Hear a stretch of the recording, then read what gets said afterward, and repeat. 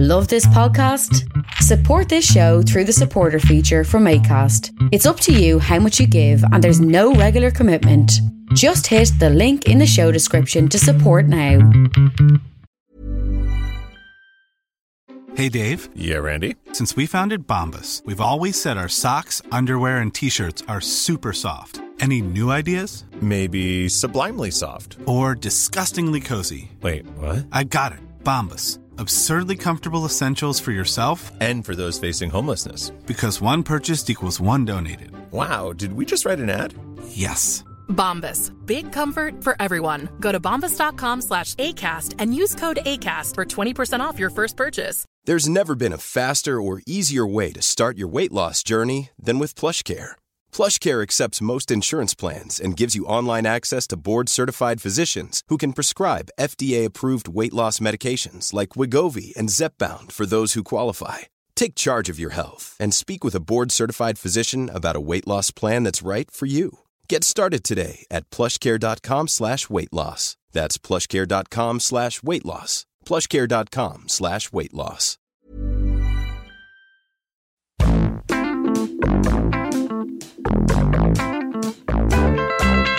This week, the Bookshelf Cinema is screening Still Alice, Merchants of Doubt, What We Do in the Shadows, Sunshine on Lathe, The Salt of the Earth, and more. This week at the E-Bar, Crowtown and PQ play a show on Thursday, April 23rd.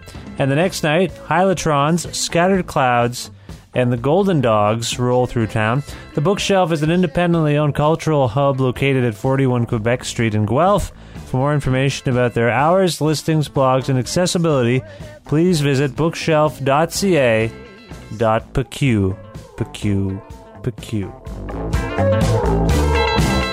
One look would make the difference, or whatever. I was stumbling a kind of daze. Creative Control with Vish Khanna. Hi, how's it going? I feel like I haven't talked to you in a while. I often just... Have you noticed lately I just get right to the show? And some of you probably appreciate that. I just haven't said much here. I don't know. I feel like we're not... Are we not talking? Are we not on speaking terms? Are you okay with this? I hope you're okay. I'm feeling good about things generally. I wanted to tell you that this weekend I'll be in St. John's, Newfoundland for the Lanya Vanya Festival. I'm doing another Long Night with Vish Khanna talk show. How are you enjoying those shows, by the way? Have you been hearing those ones? They're different. They're not the interviews. Well, they feature interviews, but it's like a talk show. Right? Do you like that? Do you not like it? Tell me. Tell me somehow. You know how to tell me. Send me a note. Put it on the Facebook. Just do something. I just have no idea how these things are going over. I personally like them. They feel, I like the audience. The last one was good. The one at the Spurfest, I think mostly it was good. Sound issues, but mostly I enjoyed it. I really did. Good guests. Gonna have good guests in Newfoundland as far as I know. I believe author Elizabeth de Mariafi is going to join me. And then some visiting artists from Iceland, whom I don't know very well, and don't even want to try to butcher their names for you right now. They're supposed to be on the show. The Burning Hell is my house band. It's all happening at the Eastern Edge Gallery in St. John's, Newfoundland at 7 p.m. Friday, April 24th. So if you're around Newfoundland, please come by. Well, I don't know what we're going to do exactly, but it'll be fun. And that's all I wanted to say. On this episode of the show, Andrea Warner joins me to talk about her new book, which is called We Oughta Know. We Oughta Know. Do you know about this thing? Do you know about this book? It's out now, or coming out very soon on Eternal Cavalier Press. It's called We Oughta Know, How 4 Women Ruled the 90s and Changed Canadian Music. It explores the rise of Celine Dion, Shania Twain, Alanis Morissette, and Sarah McLachlan, who are, I don't know if you know this, some of the best-selling music artists of all time. And it's very fascinating. I don't know how many times I'm going to talk about Celine Dion with a critic on the show. Did it with Carl Wilson, I don't know, a year or two ago. But it seems to be a thing. People are talking about taste and and popularity and how they relate. And it's a very personal story by Andrea, and it's an interesting book. So I recommend the book, and you'll get more insight about it right now. Now, there are a couple of book launches for the book this week. The one in Toronto is on April 22nd at the Supermarket. It's hosted by Lana Gay, and it features musical performances, or no, just one musical performance by Hannah Georges. A set, I presume. I don't know. And then there's a Vancouver launch on April 25th at the Lido, and that's hosted by Lisa Christensen, and it features musical performances by Louise Burns and Catherine Calder, whom she's also a member of the New Pornographers. Excuse me. She just put out a new self-titled album. You're going to hear a song from it on the show. And myself and Andrea Warner talking about the 90s and women, men, perceptions, gossip. I think this is a good episode. So here it is, myself and Andrea Warner. Listen to this. Get the book, We Ought to Know. Thank you.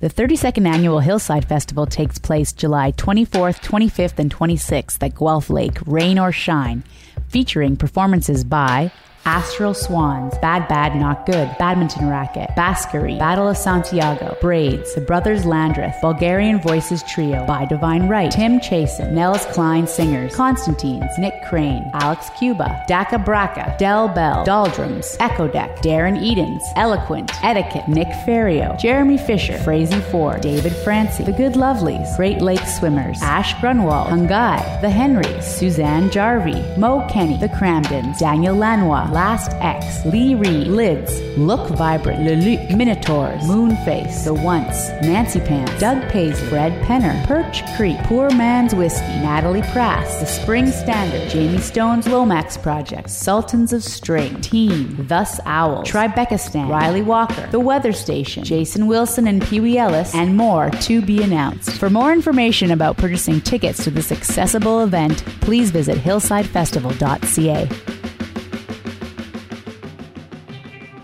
This episode is brought to you by Pizza Trocadero, the finest pizzeria in all of Guelph, Ontario.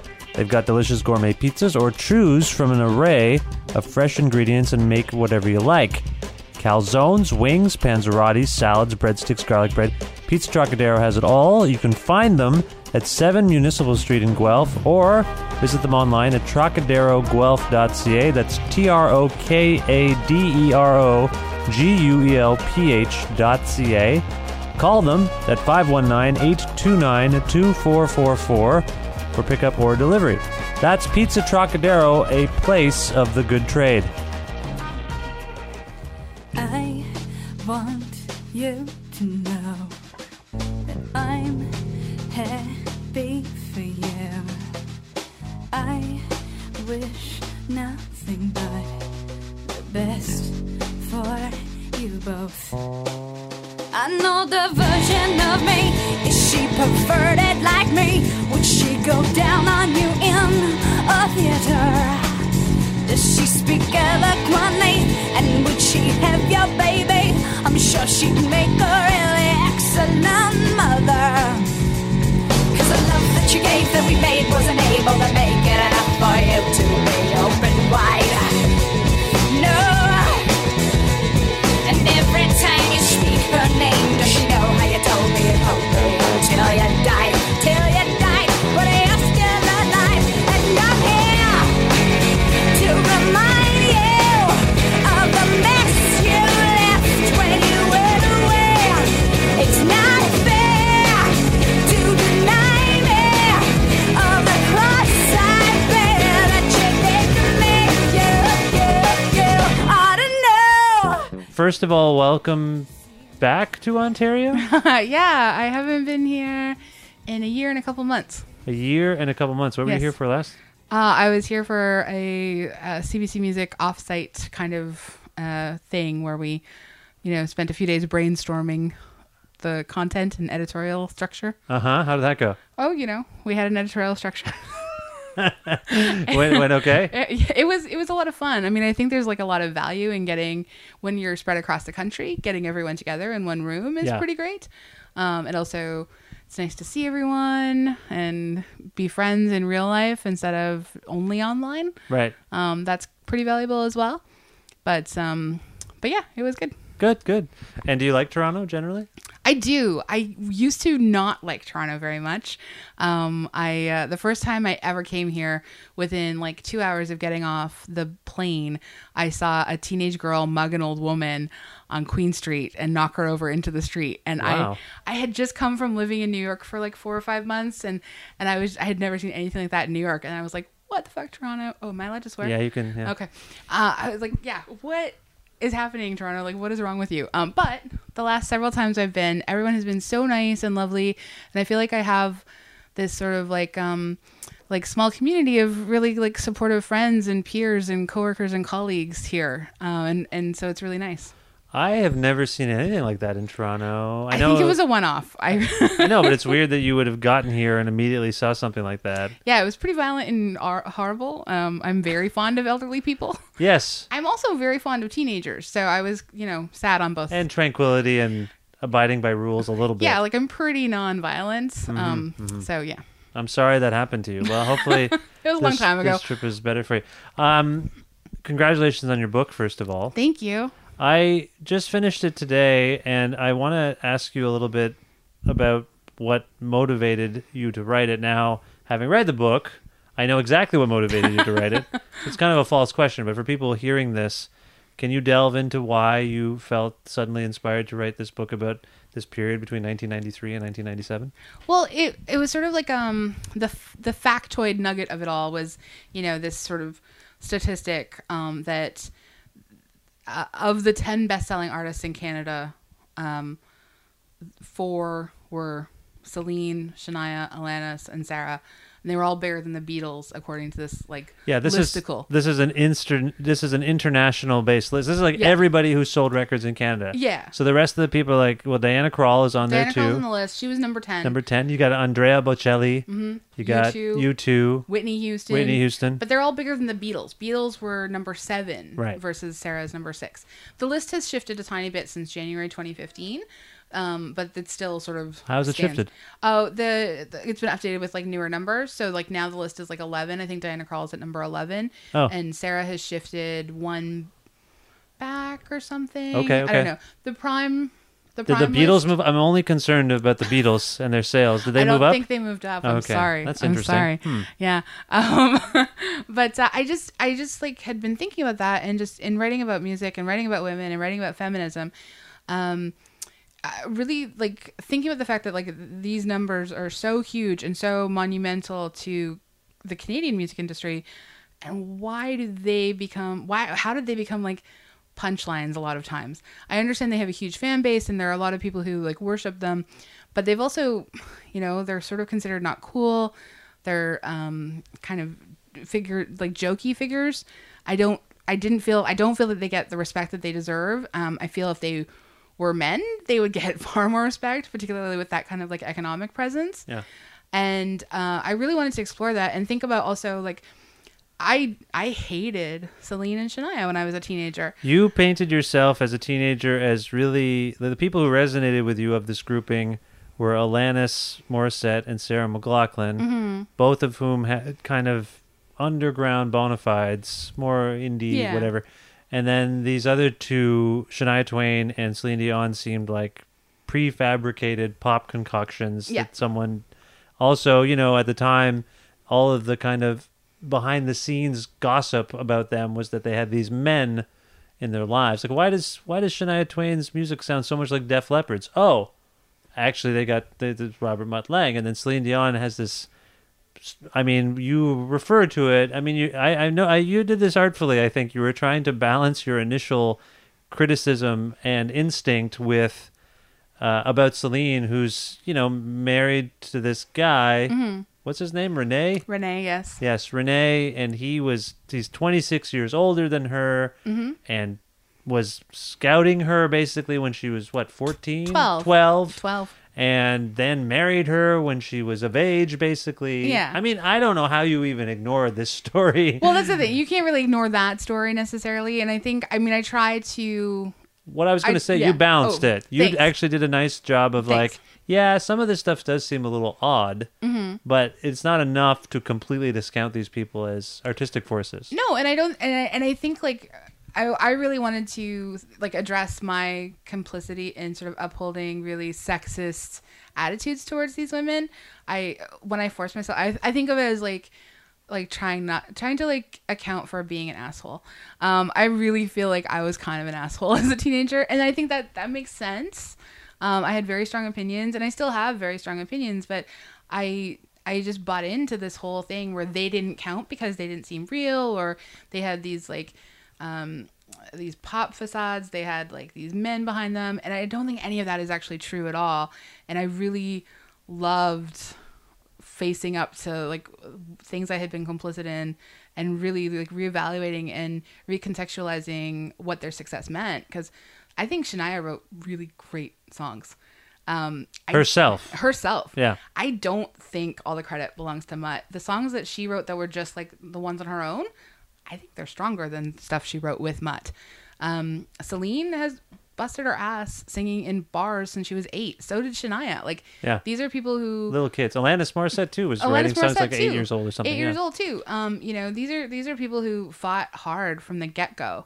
They did sort of luck into these creations or these situations where they found people who supported their dreams, but it doesn't actually mean that those people then own their dreams. Like, they worked hard. They had the talent. They did it. Right.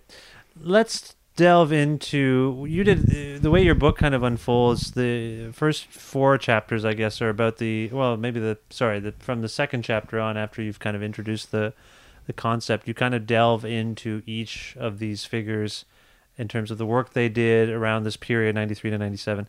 Can you, as briefly as you can, kind of summarize each of these overviews for people that are listening so that we can get a sense of where you're coming from, and where these folks are coming from and where you're coming from in terms of what you talk about in the book? Mm-hmm. Well, I think with Celine, I really wanted to think about what her, the sort of the legacy of the art that she has created, versus I think her situation is all about love. Everything she does all the time is all about love, being the music that she makes to what has motivated her as an artist in relation to her husband. The sort of the mythology around her is romance. I think it's a very sexless kind of romance, but I think that she has created this sort of really grand, Valentine's Day and Celine Dion. That's your hand in hand forever. For some people, yeah. Not for me, but for a lot of people. Sure. Okay. And you call it sexless because of... I mean, this is a knock against her, that her music is emotionless on some level. I think it's like fully emotional. I think it's like incredibly emotional. I don't think of it as sexy music. I think it's like this sort of you're not likely, or at least I'm not likely, to fantasize about a relationship with her. These songs. You make this comment a few times, I think, in the book about how Celine is someone who always seemed 50. Yes. Like, oh yeah, all the time. She just always seems to present herself as someone who is like, what's the line where she talks about being dissed? Yes. And you're just like, this is just temporarily, it doesn't make any sense. It doesn't make any sense at all. So the sexless thing, this, in a weird way, it's like a timeless thing almost. Like, she occupies this strange, hard to pinpoint space in the space-time continuum. Yeah. I mean, I don't know if it is necessarily to do with the 50 thing, because I think there are a lot of 50-year-olds who project really great sex. I think absolutely there's just, I mean, maybe it's the sort of like lack of translation. I mean, that was one of the interesting things that I came about in my research that I didn't have enough of a chance, I think, to explore. But the idea that when she's singing in French, she's considered one of the most emotional singers. And people in Quebec and France, anywhere that's French speaking, think of her as, this tidal wave of emotion and sincerity. and it doesn't really shine through in English and in her English language songs, which might be just an ESL thing and kind of a nerves thing about how to interpret That's interesting. the language. That's interesting. Do you think it has this sexlessness that has been attributed to Celine has something to do with her sex appeal? No one would suggest this of Shania Twain. I mean, she's writing maybe songs that are a bit more coy, maybe a bit more teasing, you could argue. But when Celine does it, it's just, I don't know if the correct phrase is off-putting, but people have kind of ascribed this, like, I'm not into this. Like, it doesn't turn me on, even though she's singing about love and in some cases about sex. But do you think it's because people don't find her physically attractive? I mean, it might be. I think like she hasn't necessarily made that a huge part of her package, as it were. I think more so people are responding to the fact that she does attempt to sort of manipulate people emotionally, and maybe that's where the absence of sex is involved. Okay, because it doesn't feel. I think there are actually a lot of people who think she is stunningly beautiful and all of these different things. But I think that can be different than sort of like really moving someone from the genitals, as it were. Sure. Okay. Let's move from Celine, whom your personal engagement with was fairly minimal before you started writing this. In fact, actually, I shouldn't say it's minimal. You actively abhorred her on some level. Like you just weren't a fan. Someone else, Shania Twain. Let's move on to Shania Twain. What was your perception of Shania Twain going in to this book, and what is it now that you're done? Well, I had already really started to reconsider Shania's sort of like legacy. I was doing a bunch of research a couple of years ago when thinking about what her career had been like spanning those 20 years. And I was so struck by her work ethic, actually, number one, and just the amount of, and I talk about in the book about how I feel like I was a teenage slut shamer. Just the slut shaming that she encountered because she wanted to dress however she wanted to. Like people opted to see that as a removal of agency. And I think she was very much in control of her image, of her talent, of her success, everything she wanted to do. She ultimately made, I think, 4 records and then opted out of the world because she could, and she didn't want to do anything else. Right. Was that, when did she, her collaborator and husband was Robert Mutt Lange. And when did they break up? I don't know. I feel like it was after she dropped out, maybe sometime in the mid to late 2000s. I only heard about it in recent years. Mid to late 2000s, and that was like such a scandal. And what happened? I can't even remember. Oh, he had an affair with her best friend, and then they are married, or at least together, and Shania took up with the best friend's ex-husband as well. Oh, wow. It was just a total partner swap. Yeah, just a partner swap. Just a partner swap. Just a casual Swiss partner swap. She's in the Swiss Alps or something? Yeah. Okay. What do you say to people who are like, is it telling that she hasn't made a record since her partnership with her producer and husband dissolved? What do you say to that? Well, I don't think that's actually like telling necessarily. I mean, I think she went to Vegas and stuff, She went to Vegas. She did her show. I mean, and they split up, after she decided to leave music. She had a kid and she wanted to raise a family. Oh, okay. She had done a bunch of other things and she just wanted out of the limelight. She was touring relentlessly. And, I think it was quite a lot of work, frankly. And I feel like she just decided she didn't want to make music at that point. Then they broke up. And now she's got this next record, which is Greatest Hits, but I think there will be a couple new songs in this Farewell World Tour now. Right. I honestly, like, I really feel like when I was listening to every song, the song that was on, I can't even remember which record it is now, but there's particularly one record where Mutt does one song and Shania does one song, and Mutt's is terrible, frankly, and Shania's is great. And I know that can't be the template for everything, but I think she brought a lot more to that partnership in terms of songwriting and talent and production that she just never gets credit for because he was such a giant. You seem to enjoy sort of suggesting that in the book, that if you actually look at Mutt Lange's career, his successes weren't as, big as we think they might have been. Although at the same time, like didn't he make Hysteria by Def Leppard, and he would have made a couple of albums with Bryan Adams. Yeah, he was also responsible for probably, I think, the worst Bryan Adams record too. Right. Yeah, you mentioned that in the book. And he worked with AC/DC. Like, I mean, I'm not discounting him entirely. He had successes. Sure. And a lot of them, I don't have all the examples off the top of my head, but I feel like between the hits he had for Bryan Adams, one of them was a ballad, Everything I Do, I Do It For You. But some of the more rock stuff between him and between Bryan Adams and Def Leppard, there's a lot of similarities that have his stamp on them. Mm-hmm. And some people have said, well, they kind of similar patterns emerge in Shania's work. Mm-hmm. What do you say to that? Well, I think obviously they were partners. Mm-hmm. They decided to have all their credits together, songwriting and production. Everything was sort of co-credits everywhere. So obviously his stamp would be all over the place. I think that makes sense to me. All right. So your reading is that his work isn't necessarily superior to what she did on her own. Yeah, I don't think it is. Okay. I think it's just different. He has a particular style and he brought that into the music, and she has a particular style.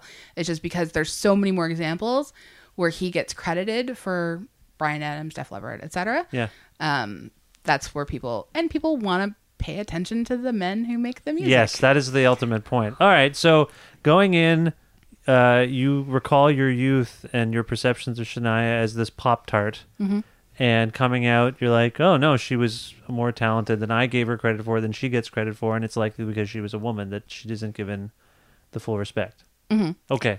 Yep. That's it. Sorry. Those are all the things you want from me, and I'm giving you so much more. I'm sorry. Yeah, no. It's great. I want to capture that.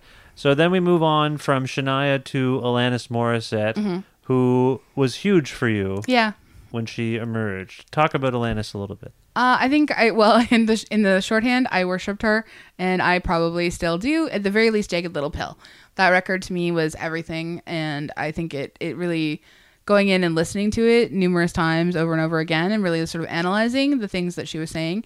I really also wanted to. I hadn't really thought about it at the time, but I was like 15 or 16 when I was listening to that, and she was 19 and 20 when she wrote all of those songs, 21 when she recorded them. I think that's the other big part of all of this is these were very young women making hugely successful records. Right. And there's a lot of, aside from the age or the sexism and any misogyny, there's ageism at work in all of the ways that we discount these women because young women's voices don't count. You take a lot of glee in a particular chapter that just features highlights of critics' assessments of these women and their work. Talk a little bit about why you chose to do this on some level, because it's an interesting, it contextualizes the time that you're kind of covering, but it's kind of a gotcha chapter. It's just kind of a all right, asshole. Look at you're just taking little things that, snippets, quotes from their articles, and just being this is highly problematic and nuts. Where did you get the inspiration to actually go after everyone like that? Well, just as I was reading everything and reading all, I read for a month basically all these different things, and I kept coming across these just horribly offensive pieces of what I think are only quote unquote called criticism, because they're really just mean-spirited wank-off jobs that are just, and I mean, men and women. Disappointingly, some of the women's pieces are particularly harsh. And I think there's a lot of context that could go into analyzing that as well, in terms of what it took at the time for women's voices to count in music criticism. To play with the big guys, you had to just be equally mean-spirited, perhaps. We also, you and I as writers, we know that sometimes an editor's hand can sometimes, you might be published, but sometimes there's things in there that you've kind of worked out with your editor. Mm-hmm. Who knows if that's a true intent. I'm not trying to, I think that's probably what their intent was, and and all that. But yeah, it's as I say, it's a sharp, you seem to be enjoying just taking all these people down 20 years later. I really do. I know that seems like kicking a dog when it's already done, but I think we have to relook at the media that stays alive. So the stuff that's written about these women, it is, most of it, incredibly harsh and horrible. Yeah. And that's media that colored a lot of people's perspectives and ideas about how we relate to them 20 years later and why they don't have the same respect as other performers. If you Google any of those names and you want to find stuff that was written about them, like that's where we see, I mean, the particularly offensive to me was this idea of like the victim culture concept that was introduced in like around 95 or so. That was really difficult to even read. I was enraged reading that in your book. Oh my God, I wanted to vomit the whole time. Yeah. And it's horrible. And I think that there's an element of that still persists to this day that tells us we can't be vulnerable. You know, and I think it motivates so many different ways of our lives. It's not just about the women in the music. It's the way we do everything. Well, Alanis Morissette, one of the key phrases that seemed to be ascribed to her at the time, and potentially it might be her legacy, is that she was an angry woman. Yep. Who was writing songs. And you feel like this is not an appropriate encapsulation of her. Well, it's just so limiting. There's so many aspects to being an angry woman, and no one is ever just an angry woman in perpetuity, you know. And when you get labeled that, I think I've been labeled an angry woman myself periodically. Yeah. Wait a minute, by whom? Oh, I have a long history. Who calls you an angry woman? I'm just curious. I just feel like people So like a guy who works at a convenience store is like... Just in general, like anytime a woman articulates sort of like some dissatisfaction with some element of her life, I bet you anything, every woman you ever have known has in some way been called an angry woman at some point. Bossy has become a big thing lately. Bossy was a huge thing. Yeah. You know, that's whatever. That's also ridiculous. All of it is kind of ridiculous. And I think it's refusing to acknowledge that like women and people, not just women, but people have lots of things going on inside them. Yeah. It's not just one thing. We're not like these just one pencil in a box. There's like a bunch of stuff. Right. Yeah. Right. And I think that this is soundbite culture you're attacking. This is like, these people are just like, we need to sell an idea of someone almost more than them themselves. So we're going to all gang up and decide that Alanis is this. But I mean, as you also acknowledge, she wasn't angry. Sure. Among other facets of her work, some of it was quite angry. But there's so many things going on in that record. Like if you know, Jagged Little Pill, yes, there was definitely a lot of anger there. But there's also a lot of heartbreak and devastation and vulnerability, and I mean, there's so many things that you could go into, which are offshoots of anger as well. They all can be, but Yeah. they can all, Yeah. you know, they can all be offshoots of love or anything else. Like they're all interrelated, and I think to parse it down to one thing is where we get like these sort of weird problematic descriptions of women that I don't see men being as vulnerable to. You did do a defense of, you conducted a slight defense of Ironic. Because this has become, this song was almost immediately called into question by, like, linguistic experts were being called to testify as to the validity of this song, which seemed a little intense to me even at the time. I was like, yeah, I mean, it's not right, but this seems kind of overkill to just be harping on how wrong. I mean, God, of all the stupid songs that are out there. Yeah. I mean, to really be going, I mean, can you talk about that? Why do you think that, do you think it's because she was a woman and she was successful that people were like, yeah, this... She was a young woman. She made so much money. She was everywhere, and people just wanted to take her down a peg. Like, is it just backlash, or was there some validity to what they were saying? Well, I think that I think it is partly just backlash. I think there was so much glee with which, if there hadn't been as much glee with which people wrote about it, then it could be just like, yes, we've suddenly decided that we would like to be scholarly at Entertainment Weekly. Yeah. That's probably not the case, because they're not spending a lot of time discussing like Rolling Stones lyrics about you can't get no satisfaction. No, people don't care. People don't care about. This is, by the way, so people understand, all of this was pre the Weird Al song Word Crimes, which was really the greatest policing of language and music. And that's like a fun thing to do. I love policing language and music. Yeah. I don't particularly spend a lot of time sort of, I don't know, spending hours and hours writing articles about how one person got it wrong. I just realized the other day, listening to AC/DC, that the song Fire Your Guns seems to be about penises ejaculating. That's just a theory I have, but it never occurred to me until that song came out in 1992. And I was just listening to it with my son the other day, and he was like, what is this song? He's 3, and I was like, oh, now I gotta explain these stupid songs. Yeah, I mean, anyway, yeah, that seemed nuts. Yeah. The ironic thing. Okay, let's move on to Sarah McLachlan. Yes. Sarah McLachlan. My God, this chapter was very painful for me to read. It's heart-wrenching. Your relationship with Sarah's music is connected to the loss of your father. Mm-hmm. So obviously this was difficult for you to delve into. What did her music mean to you at the time? When she was, so she put out Fumbling Towards Ecstasy and Surfacing, and you mentioned you were disappointed by Surfacing, but you were a big fan of hers. I was a big fan of Fumbling Towards Ecstasy. I'd really loved Vox as well. Moving into all of that, Rarities and B-sides.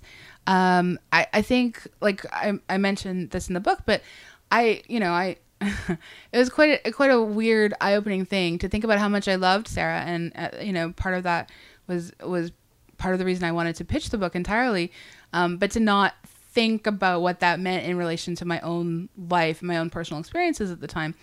I hadn't thought about how I would have to, if I'm writing a book about 1993 to 1997, I have to talk about my father dying at the end of 1996. I hadn't even considered that. It's quite, as I say, it's a very riveting and compelling part of this chapter where you begin to, as you're writing the book and we're hearing your narration, you kind of talk about what you wrote in the instance that you realized these things were dovetailing. Well, and you think about like the way the music affects you and stays with you for life, and then you don't think of necessarily about the sequencing of music and records, because that's when you still listen to CDs in full, It wasn't quite as single culture as it is now. But going through, Fumbling had meant so much to me. And then Rarities was this great, it felt like this great weird record that was both extremely experimental and extremely emotional. And it just happened to coincide with, my father dying relatively suddenly when I was 17, about a month before I turned 18. And Sarah McLachlan's music had been so much a part already of my friend history and what was going on with all of my friends. And then, I mean, it's not even so much the I will remember you, sort of the sort of, I guess now it's like sort of a hoary cliche, but it was the really SPCA song. It's the SPCA song. Yeah. It's, it wasn't even so much that. It was really moving into the sort of Gloomy Sunday and Blue and all of these different things that, those songs felt like they really worked me through a lot of my own feelings at the time. Basically after these 4 chapters, where you basically offer these biographical reflections of these artists and the work they did in this time period that you're exploring, from then on it becomes this very personal book. We learn a lot more about you and your upbringing and your attitudes and how they informed how you received these people. Why choose to do this? Why throw yourself into this? So, like, you just reveal so much about yourself. Yeah, I know. It's weird. It wasn't necessarily what I intended. I just figured that the pitch of the book originally had been to think about, did it mean something special that these 4 women came to this huge prominence in the exact years that I was in high school, and what that meant to sort of like shepherd me as a young, emerging feminist through the rest of my life, and how would they stick with me through the rest of my life. I didn't know I would write about music when I was in high school. I loved music. I was a writer already, but I didn't know that this would be sort of where I would go. And so when I pitched the book, I said that I would have a sort of a bit of a personal angle as well. And I've been writing a bit more personal, I think, editorial style, sort of like essays and stuff in the last couple of years. And then the first draft that I sent to the publishers, they wanted more me. That was like their big note back to me. Eternal Cavalier. With your initial draft, what would have been missing that's currently in the book in terms of stuff about you? Did you talk about your father? My dad was already in the book, but they wanted like more stuff like that. They wanted more about like how I sort of came to be a feminist when I was young, just different, just more me. That's what they wanted, more me. So I just, and I can't even remember now exactly what that me was that I added. It's so weird to think about. But I remember getting that feedback, and I think I cried because I was just like, I don't know how to give any more of me. Like, and I already felt kind of vulnerable. As a journalist, you're trying to sort of leave yourself out of the story. It becomes less journalistic as the book proceeds, Yeah, right? It becomes this personal story. But I mean, it's very much a story about personal connection and taste. Yes. Or rather, a book, rather. It's not just a story. The book is really about that. So it does make sense. Like, I didn't find it jarring, but at some point I'm like, are we going to get back to the other four ladies here? Because you're just talking about these yourself so much. And but I think that part of what you're dealing with, as we all kind of are, it seems like people of our vintage are being forced to reprocess the 90s. Mm-hmm. Because for a lot of us, it was the most formative period of our lives. We were teenagers becoming adults. Yeah. And for all, I know there's some people who are like, the 90s sucked. Sure. It was tough. And Hey, I'm Ryan Reynolds. At Mint Mobile, we like to do the opposite of what Big Wireless does. They charge you a lot, we charge you a little. So naturally, when they announced they'd be raising their prices due to inflation, we decided to deflate our prices due to not hating you. That's right. We're cutting the price of Mint Unlimited from $30 a month to just $15 a month.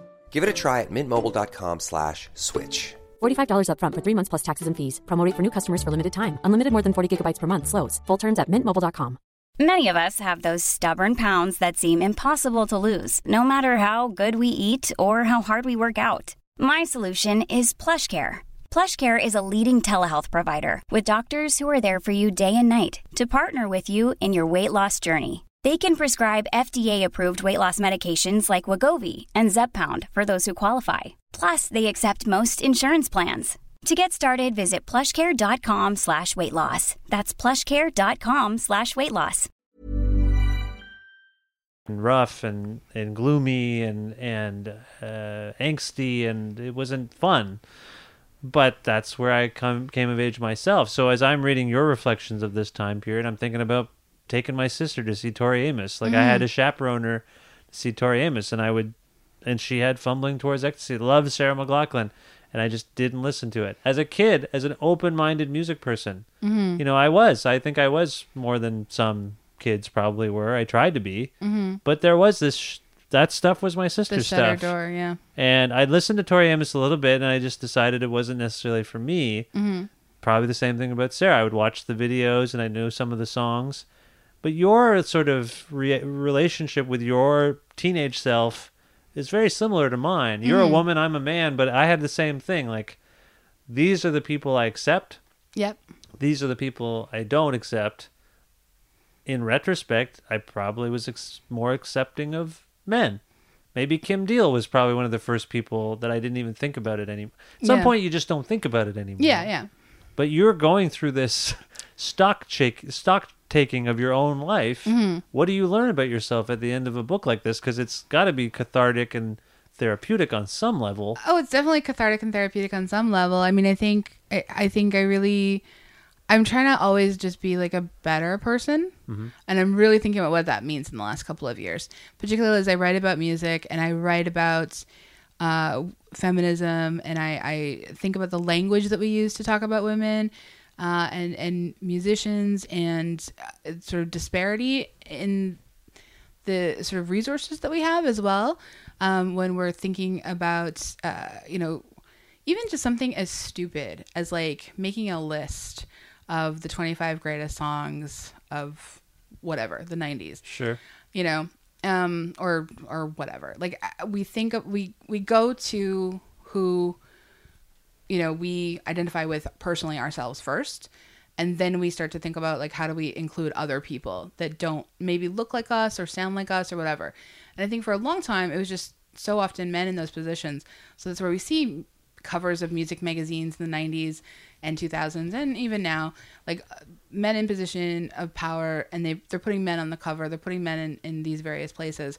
I wanted a chance to really think about what it means to be a woman choosing to write about women, and just really trying to think about how to recontextualize everything for all of us. What do you make of this notion of talking about something and not talking about something, and yet it's still having some efficacy. And I want to try to unpack this as I'm talking to you, because I don't even know what my question is yet. I was thinking about myself again and encountering Sonic Youth. Mm-hmm. Or seeing Jail when I was 16, or seeing some of the people I saw. Every time I'd see Sonic Youth, I found Kim Gordon endlessly sexy and attractive as a young man. Mm-hmm.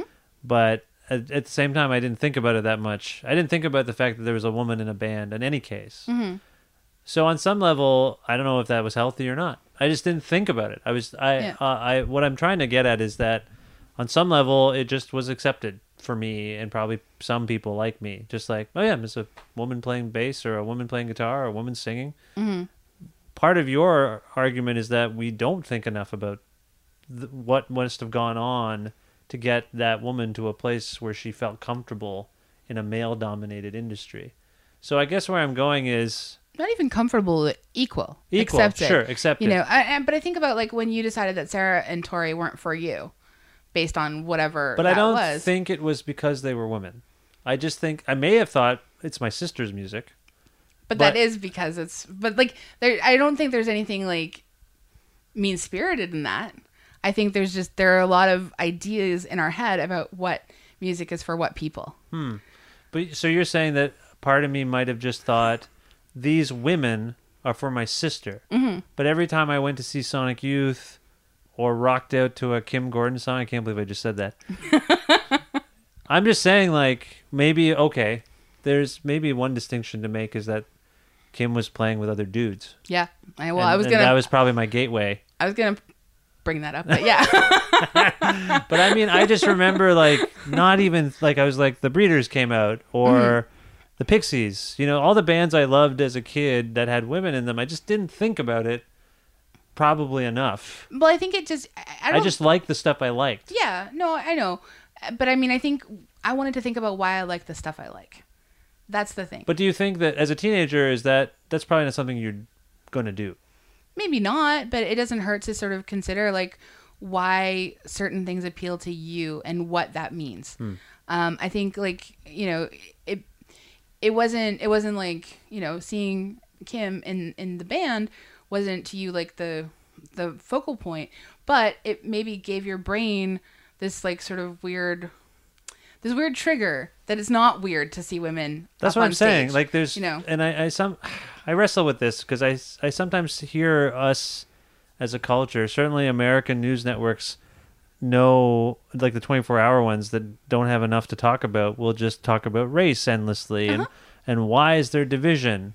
And part of me is like, well, isn't there always going to be division the more we talk about it? Wouldn't it be, if we stop talking about it as much, wouldn't it just be normalized a little bit? I think to a certain extent. Exactly. I think it's a facile argument on some level. Yeah.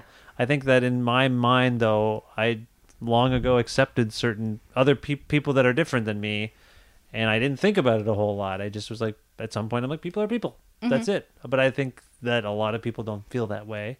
I think a lot of people don't feel that way, and I also think a lot of people, it still has to be talked about who qualifies as people. Yes. So I think that's like a big part of the conversation as well, and just in all aspects of what we like, how we like it, why do we like it, why do certain things seem like they're for us and accessible to us, and other things we put our hands up towards and say that's not cool, that's not good, that's not for me. What does that mean, and what does that say? The other thing that your book conjured for me was this idea of reassessing our instincts. Because that's a lot of what your book is doing. You were a kid. I think that you give yourself some leeway and some slack to be like, I didn't know what this was, but I rejected it or accepted it on face value, and I went with my gut on it. But there is this thing going on, and I know you didn't mention Carl Wilson's book. I don't know what you make of Carl Wilson's book. Let's Talk About Love. But as I'm reading your chapter about reassessing Celine Dion, I can't help but think of his book and his sort of reassessment of taste and why he didn't initially like Celine Dion's music and how he warmed up to it.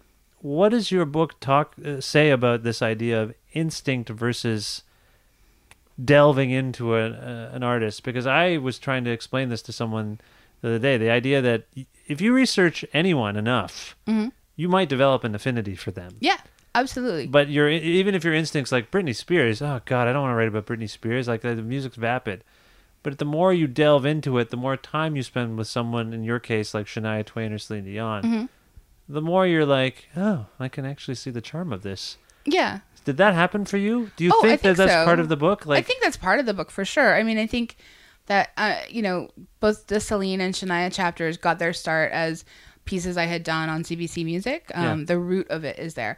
And I was researching them because I knew that I didn't like them and I wanted to figure out why. Right. And I wanted to challenge myself to think about what that meant, both about me and about the music, and if it said anything at all, ever. I had no idea.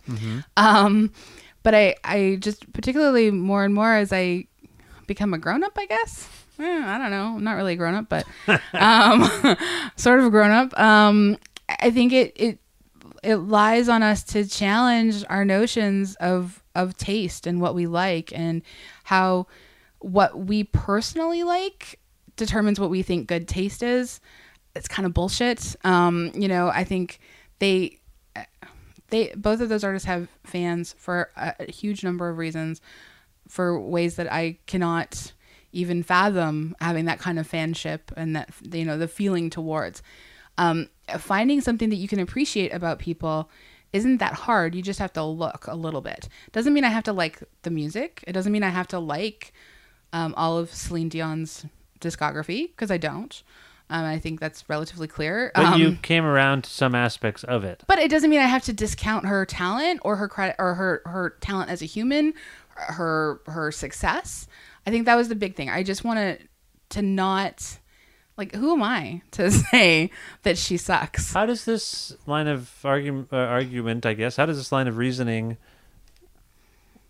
compare to what people are talking about, poptimism? Yeah. I was at the EMP PopCon Thursday night and Friday, and the poptimism was like the big opening keynote conversation. What's the gist of poptimism? From your perspective. From my perspective, it wasn't really a term I was terribly familiar with, but it seemed to me that it is an attempt to not dismiss pop music, because for a long time, typically it was male rock critics that said pop music sucks, and there's a very gendered bias about that, because primarily it was women making pop music, or people who were queer, or whomever. It was an attempt to sort of like reclaim and validate pop music. So the poptimism was like the idea that like, oh, we're just all going to be like super supportive of pop music forever, and we're just going to be optimists, and pop music is great, blah, blah, blah. I see it as just like, oh, maybe like not shitting on an entire huge genre of music just because it's mainstream and accessible. But there's an aspect of, someone wrote a piece about this recently, and the other side of poptimism is that critics are just being kind for the sake of being kind to some people. Like if a superstar is a superstar, it seems harder to find someone to criticize beyond the fact that she might make pop music. It's becoming increasingly difficult to find discerning critics who will criticize Beyonce or Justin Timberlake even. I remember when everyone was like, Justin Timberlake's record's great. Mm-hmm. I'm like, the guy from NSYNC? Like, so my back went up a little bit. I'm like, really? Everyone, people I like and respect are now saying that the Justin Timberlake record's really great? Mm-hmm. Where did that come from? And I didn't listen to the record, so I have no opinion on it whatsoever. But in keeping with what we've been discussing about your reassessment, yes, going against your gut as a critic now, as in the process of making this project, that's a form of optimism, I think. You are forgiving some of these people, even though your gut is probably still like, what are you doing up there? What is happening? I'm probably like a full-on poptimist.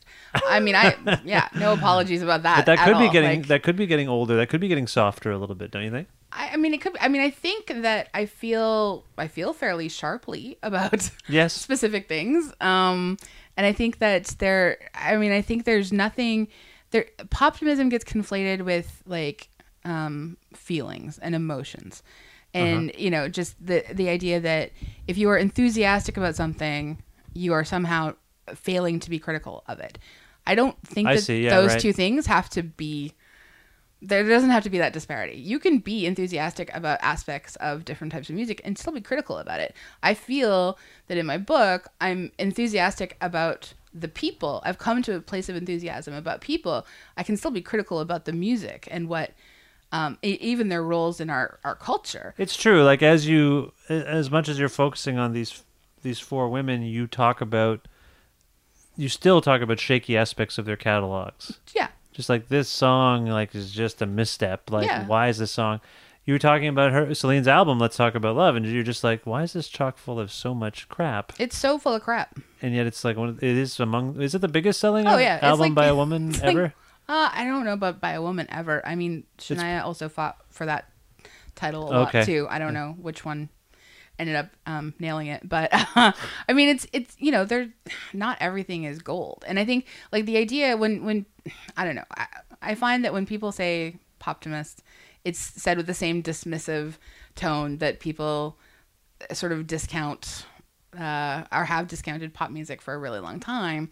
I don't mind it. Like I think I is took fine. poptimism to be more calling out journalists for their if not their complacency, but the fact that they've just become a bit less critical of things that they would I think that at some point after the 90s, because I think the fact that your book ends in 1997 is part of this. Mm-hmm. I think after the 90s, this kind of musical orthodoxy ended. This idea of like, I'm a punk guy, that's all I'm going to listen to. Mm-hmm. I'm a woman and I only listen to folk music. At some point, I think that, I mean, it's probably always gone on, but I became more aware of it in high school and in university that, everyone was like, my friend who only listened to metal is really into Tropicalia all of a sudden. Mm-hmm. And, that stuff kind of melted, that kind of like, I'm this and I'm that. Mm-hmm. So I feel like when people are talking about poptimism and at least talking about it disparagingly, it's this sense of, it is an offshoot of that like there are no teams anymore, and so we're just going to root for everyone who's doing stuff. I don't think in any way you could look at like music critics as being people who root for everyone. Okay. Music critics, we're assholes sometimes. Yes, I know. Like, and I think unfairly. And that's kind of how you become notorious as a music critic too. I know, and that sucks too. Like there's still a reward for being a dick. Yes. Like, why is that a thing? I don't get that either. Yeah. But even just like, just thinking like sort of, so recalibrating our brains to think about like, the examples even that we use when we're like, so just not to call you out at all, because I don't think this at all. But like when you talk about like, so I'm a man and I listen to punk music, or I'm a woman and I listen to folk singers, like those two examples. I was just no. I know, Okay, but sure. just think about like those examples that exist that we call to mind all the time. Yeah. That's sort of one of the things I want, if there's any takeaway from the book, an idea of thinking about like the examples, even the examples that we get, like the people who are quoted in our media, the go-tos for X, Y, and Z, when we depict on a Denny's menu that like a white man is in a business outfit and a man of color is in like the workman's outfit. Like these are all very specific, like weird indicators of like what we think are traditional models. I think that your book is trying to provide context for stuff that we have, as a people, have kind of misinterpreted or maybe shortchanged, which is that these, in particular, these four women worked really hard. They've been most of them, I think in every case, had been like child prodigy, like at least they knew at an early age that they wanted to go into music and were writing songs. And I think that's all really valuable, but at the same time, like, so you came into the book being an Alanis and Sarah person, Mm-hmm. and you were not into Shania and Celine. Obviously your opinions of the latter have softened, but are you now a fan of their work? Well, fan. I mean, I think I appreciate Celine and Shania on a different level. I might be a fan of some of Shania's songs now. I've also I like Shania's songs. Yeah, I liked hearing them on the radio. Yeah. I you know, it's against my I just thought they were kind of catchy songs. They're catchy songs. I mean, I think also and funny, and they can't. That don't impress me much is kind of a funny thing to say. I also Celine's song, the one particular song of Celine's that I love to this day and will never, the one that's like sounds like a Meatloaf song. Oh yeah, right. I don't know what it's called. It's in my head. It's like literally playing in my head. I can see the video. The windows are crashing open. The curtains. It's an early blowing. song of hers. Yeah, it's. And you mentioned in the book that it was actually rejected by Meatloaf. No. I didn't. Not that one. I hope I didn't mention the book because I took that out. No, he like I wanted have a PDF. it. Sorry. Oh yeah, no, that's cool. No, he wanted it originally. I took it out because I found other research that like argued that statement. So he wanted it and fought for it, and the guy said, "No, I want Celine to record it." Oh, okay. And so he was angry. I think also the reason I cut it off in 97, not just like it was partly their success, like because that's when I think the successes peaked by 97, in my opinion. Also, I don't like much of Alanis' music after Jagged Little Pill. How many records did she put out after that one? She's got quite a few. A few, really? Okay. Yeah. But Jagged Little Pill is like the be all and end all for me. So you can't really argue that, because I did think like Shania and Celine semi-retired from recording on some level. Like they went to, what did they? I don't follow. They went to Vegas. I mean, Shania is semi-retired from recording. Celine hasn't. Has she made records? Oh yeah. This decade? Okay, I didn't know. She actually, the whole reason I ended up writing the original little nugget of essay about Celine was she had a new record coming out. Oh, okay. And did it come out? Yeah. Did it do okay? I don't know. It did. I mean, it did. I didn't hear a single or anything. There was a single, but I think it was confined to like adult contemporary. Hot AC? Yeah. Okay. Yeah. Okay, so that's fair. I just wasn't sure. I thought it was telling that Sarah I thought that the four of them worked really hard in this period you mentioned and had great success. And, you talk about how Lilith Fair, when it came back, Sarah's invention, Lilith Fair, which was very revolutionary and gutsy initially and had success, but when they tried to bring it back in 2012 or... Yeah, 20... Something like that? Somewhere in there. It didn't really take. Yeah. And you offer some reasons for that, right? I think I do. I can't even remember. Oh my god. I can't remember either. But I know that it was like a little bit poorly managed and it wasn't terribly well thought out at the time. Yeah. Well, my point was it did seem like these four women peaked and then seemed to disappear on some level. But you're saying that's not necessarily the case. I don't think they disappeared. I think they just sort of weren't the focus of everyone's attention. I mean, you can't have a media cycle that lasts 20 years. Unless you're... Who? Michael Jackson? I don't even know who. I don't even think that. I mean, he was really unpopular for a while there. That's true. Like, You're I right. mean, You're that right. was, and not even anything to do with any scandal. It's true. Stuff. You're right. He was musically. Is there a patriotism to your book? Maybe. I mean, you focus on four Canadian women. Well, sure. And the publisher does specifically focus on books about Canadian music. Right. So there was that angle from the beginning. But I do think like we don't have a ton of material published on Canadian artists, particularly Canadian women. So definitely I'm waving the flag there, I suppose. But and as a Canadian, I suppose there's a patriotism that exists, but it's mostly just what I know. Okay. Yeah. Are you a patriotic person? I like Canada. You like Canada? Okay. I prefer going through our border crossings. You root for a Canadian artist if they're doing, you want a Canadian artist? I want Canadians to do well. I want there to be that sort of like international recognition. I want to see Canadians in sort of more international publications. I'm always going to root for the Canadian. Usually. Okay. All right. Usually, unless I really can't stand that Canadian. Right. But, yeah. Okay.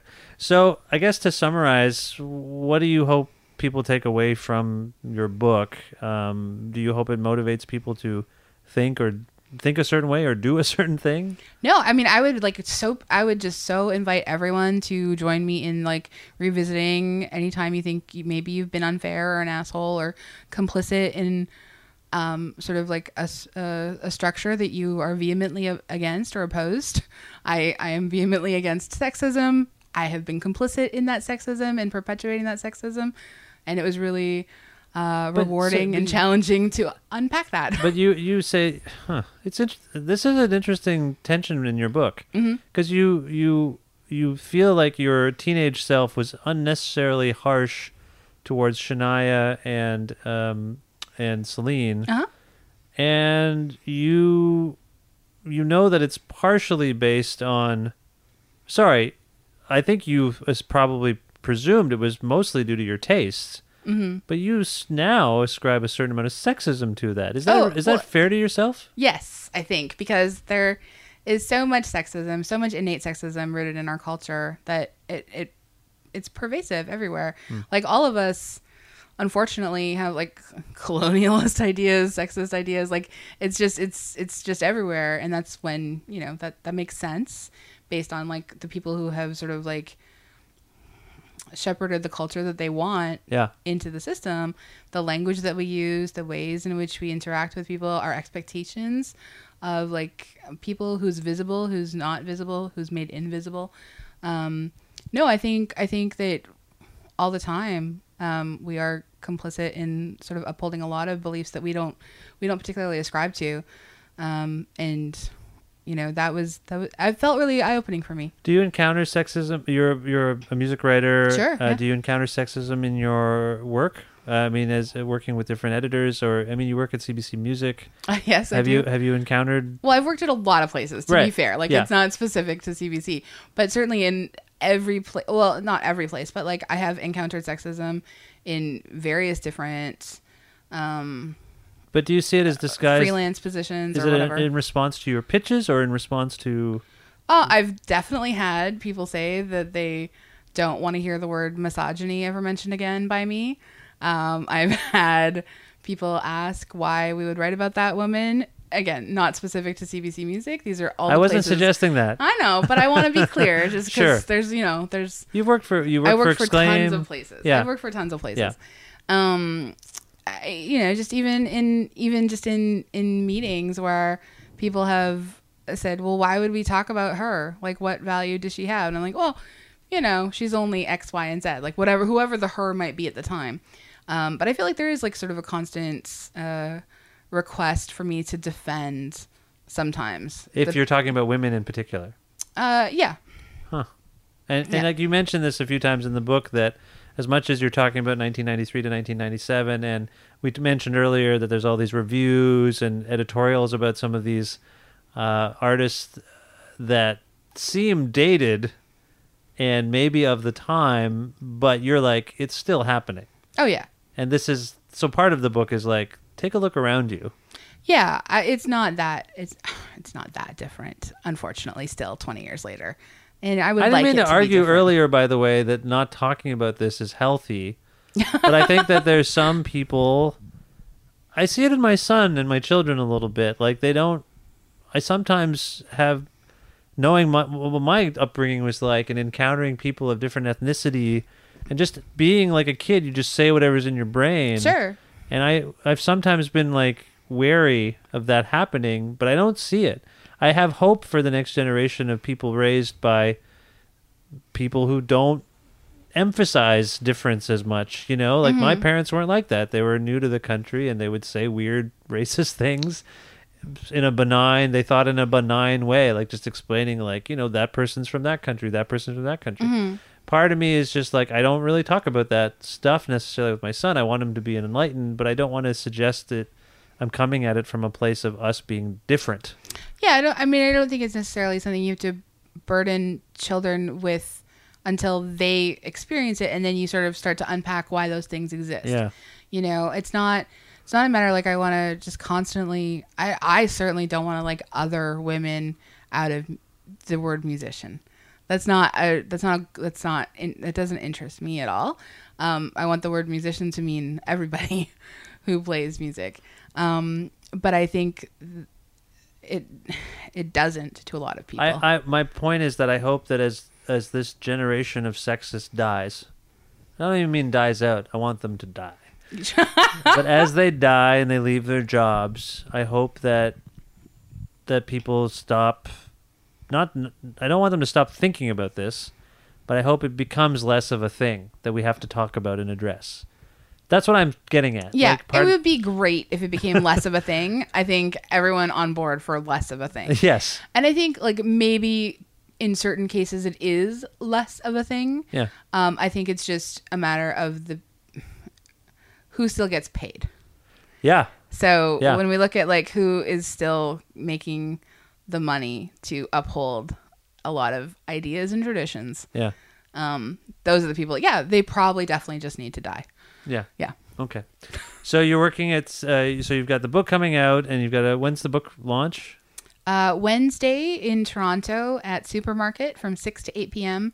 It's And April 22nd? April 22nd. Yeah. And in Vancouver on April 25th from 6 to 8 p.m. at the Lido. And you've got Lana Gay of CBC Radio 3, if that still exists. Yes, she's hosting in Toronto. and Hannah Georges will be performing. Wow, that's amazing. Is Yes. Hannah in Toronto now? She is, at least for a little while. Oh, she just happens to be around.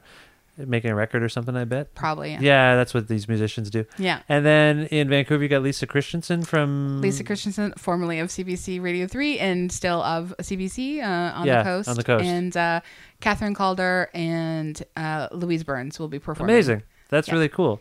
And you're liking your work at CBC and Yeah, and you're freelancing. I'm freelancing and I'm at CBC. And I'm really. It's actually been really great. You and I worked at CBC Music at the same time. We did And then briefly. they let me go. Yeah, then I got let go. Yeah, but then they brought a few you months back. ago. Well, they've sort of. I mean, they've brought me back 2 days a week. Right. But yes. Good for you. Yes. Is it good? Are you enjoying it? Because when we started, I think around the time you were there, we really seemed to be doing a lot of in-depth analysis and pieces. Are you still able to do that stuff? Like, but I've heard from people that that's mostly photo lists and clickbait, like contests. I've done a lot of photo lists. Yeah, you've done them But I've had fun. I've really enjoyed them, and I think that you can do those and still have like a curatorial sense of like information that you're putting together as well. Like I don't know. I think everyone tries to like make content that. But is it true that they're doing less interview kind of stuff or substantive pieces?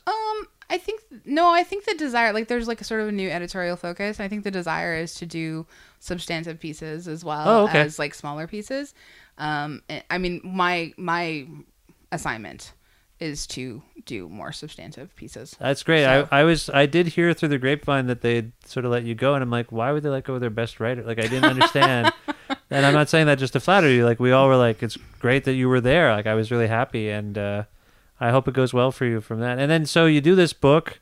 You have another book project. What's your next move? I don't know. I've got a lot of ideas for other books. I also have a lot of sort of different things. I did that EMP PopCon the other day. Has like made my brain's firing on all levels. I think right now as well for that. But I would like to write more books. I think we'll see. You know, if I don't really. I mean, it'd be great if people read this. I feel really proud about it. So I'm trying to hold on to that feeling. And see if anybody pays attention to it at all outside of like this sort of like this, like it's still like a circle of people really that I think know about it. So we'll see if anybody else reads it. Well, I hope so. I hope this helps spread the word a little bit. And thank you. The book is We Ought to Know. Is there, I forget, is there a subtitle to the book? There it is. What's it? It says We Ought to Know How Four Canadian Women Ruled the 90s and Changed Music. Great. Although, you know what? I might have actually just screwed that up because now that I'm looking at you, I'm like, is it How Four? I just have a PDF. They wouldn't send me a copy of the book. I haven't got a copy of the book yet. I think there's a mix-up at the publisher or the get them printer. tomorrow. We'll get them tomorrow, and everything will be fine. It's out on Eternal Cavalier Press. Yes. And people can... Where can people learn more about this thing? Oh, online at Eternal Cavalier Press's website. My website is called theandreawarner.com. Theandreawarner.com. Which is a terribly embarrassing title, but Andrea Warner was taken. And I don't really do like a Miss or Ms. You just articleized prefix. yourself. Well, I didn't do it. It's a sort of friend thing that happened a long time ago. Sure. Anyway, yeah. So, but it does look like it's very You can't win. I take flack from some people, I think, because I just gave when someone was like, you should register your domain name, so I just made it vishkana.com. But then it makes you sound like a jackass kind of. Oh, I think adding the in front of mine exactly makes me sound way more worse. Like your website makes me feel better about myself. Totally good. That's exactly that's exactly what it should do. Yeah. I don't know if we can go out on a song. Maybe we should go out on like Catherine Calder or something. Oh, that would be nice. I bet she wouldn't care. Normally, I have to I have to ask permission. This has been awkward lately because I've had sort of non-music guests on the show. Like you're not a musician yourself. Yeah. Are you a musician yourself? No, not at all. No, I did choir and band, but that's it. Well, maybe we shouldn't just play it. She'd probably appreciate it. Wouldn't she got a new album out that Catherine Calder? She does have a new album coming out, yeah. Have you heard it? It's fantastic. I reviewed it for Exclaim, and I went and did a piece on her and her house and her studio. For Exclaim? Yeah. Oh, for that What I Play or Where I Play? Music School, I think it's called. Yeah, it's called Music School, but then they have a thing.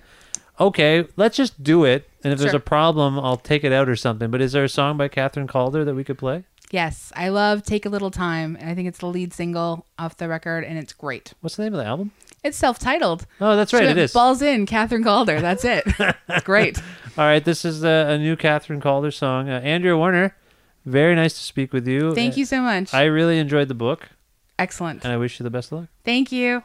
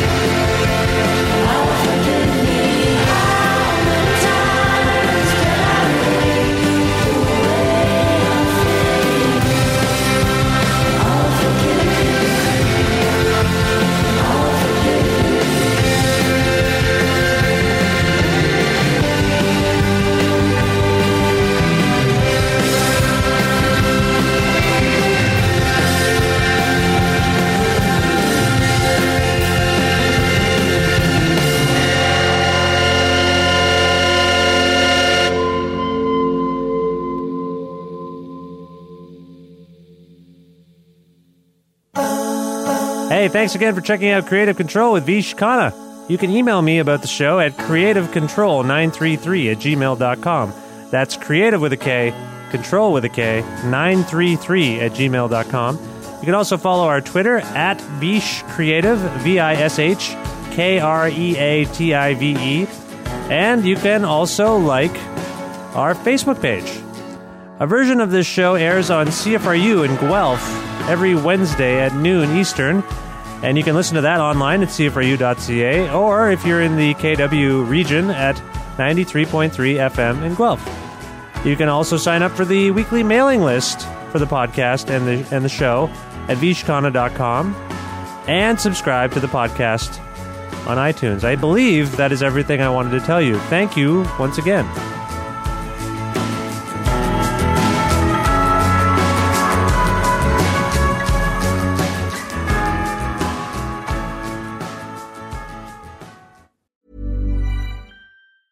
Hey, it's Paige DeSorbo from Giggly Squad. High quality fashion without the price tag. Say hello to Quince.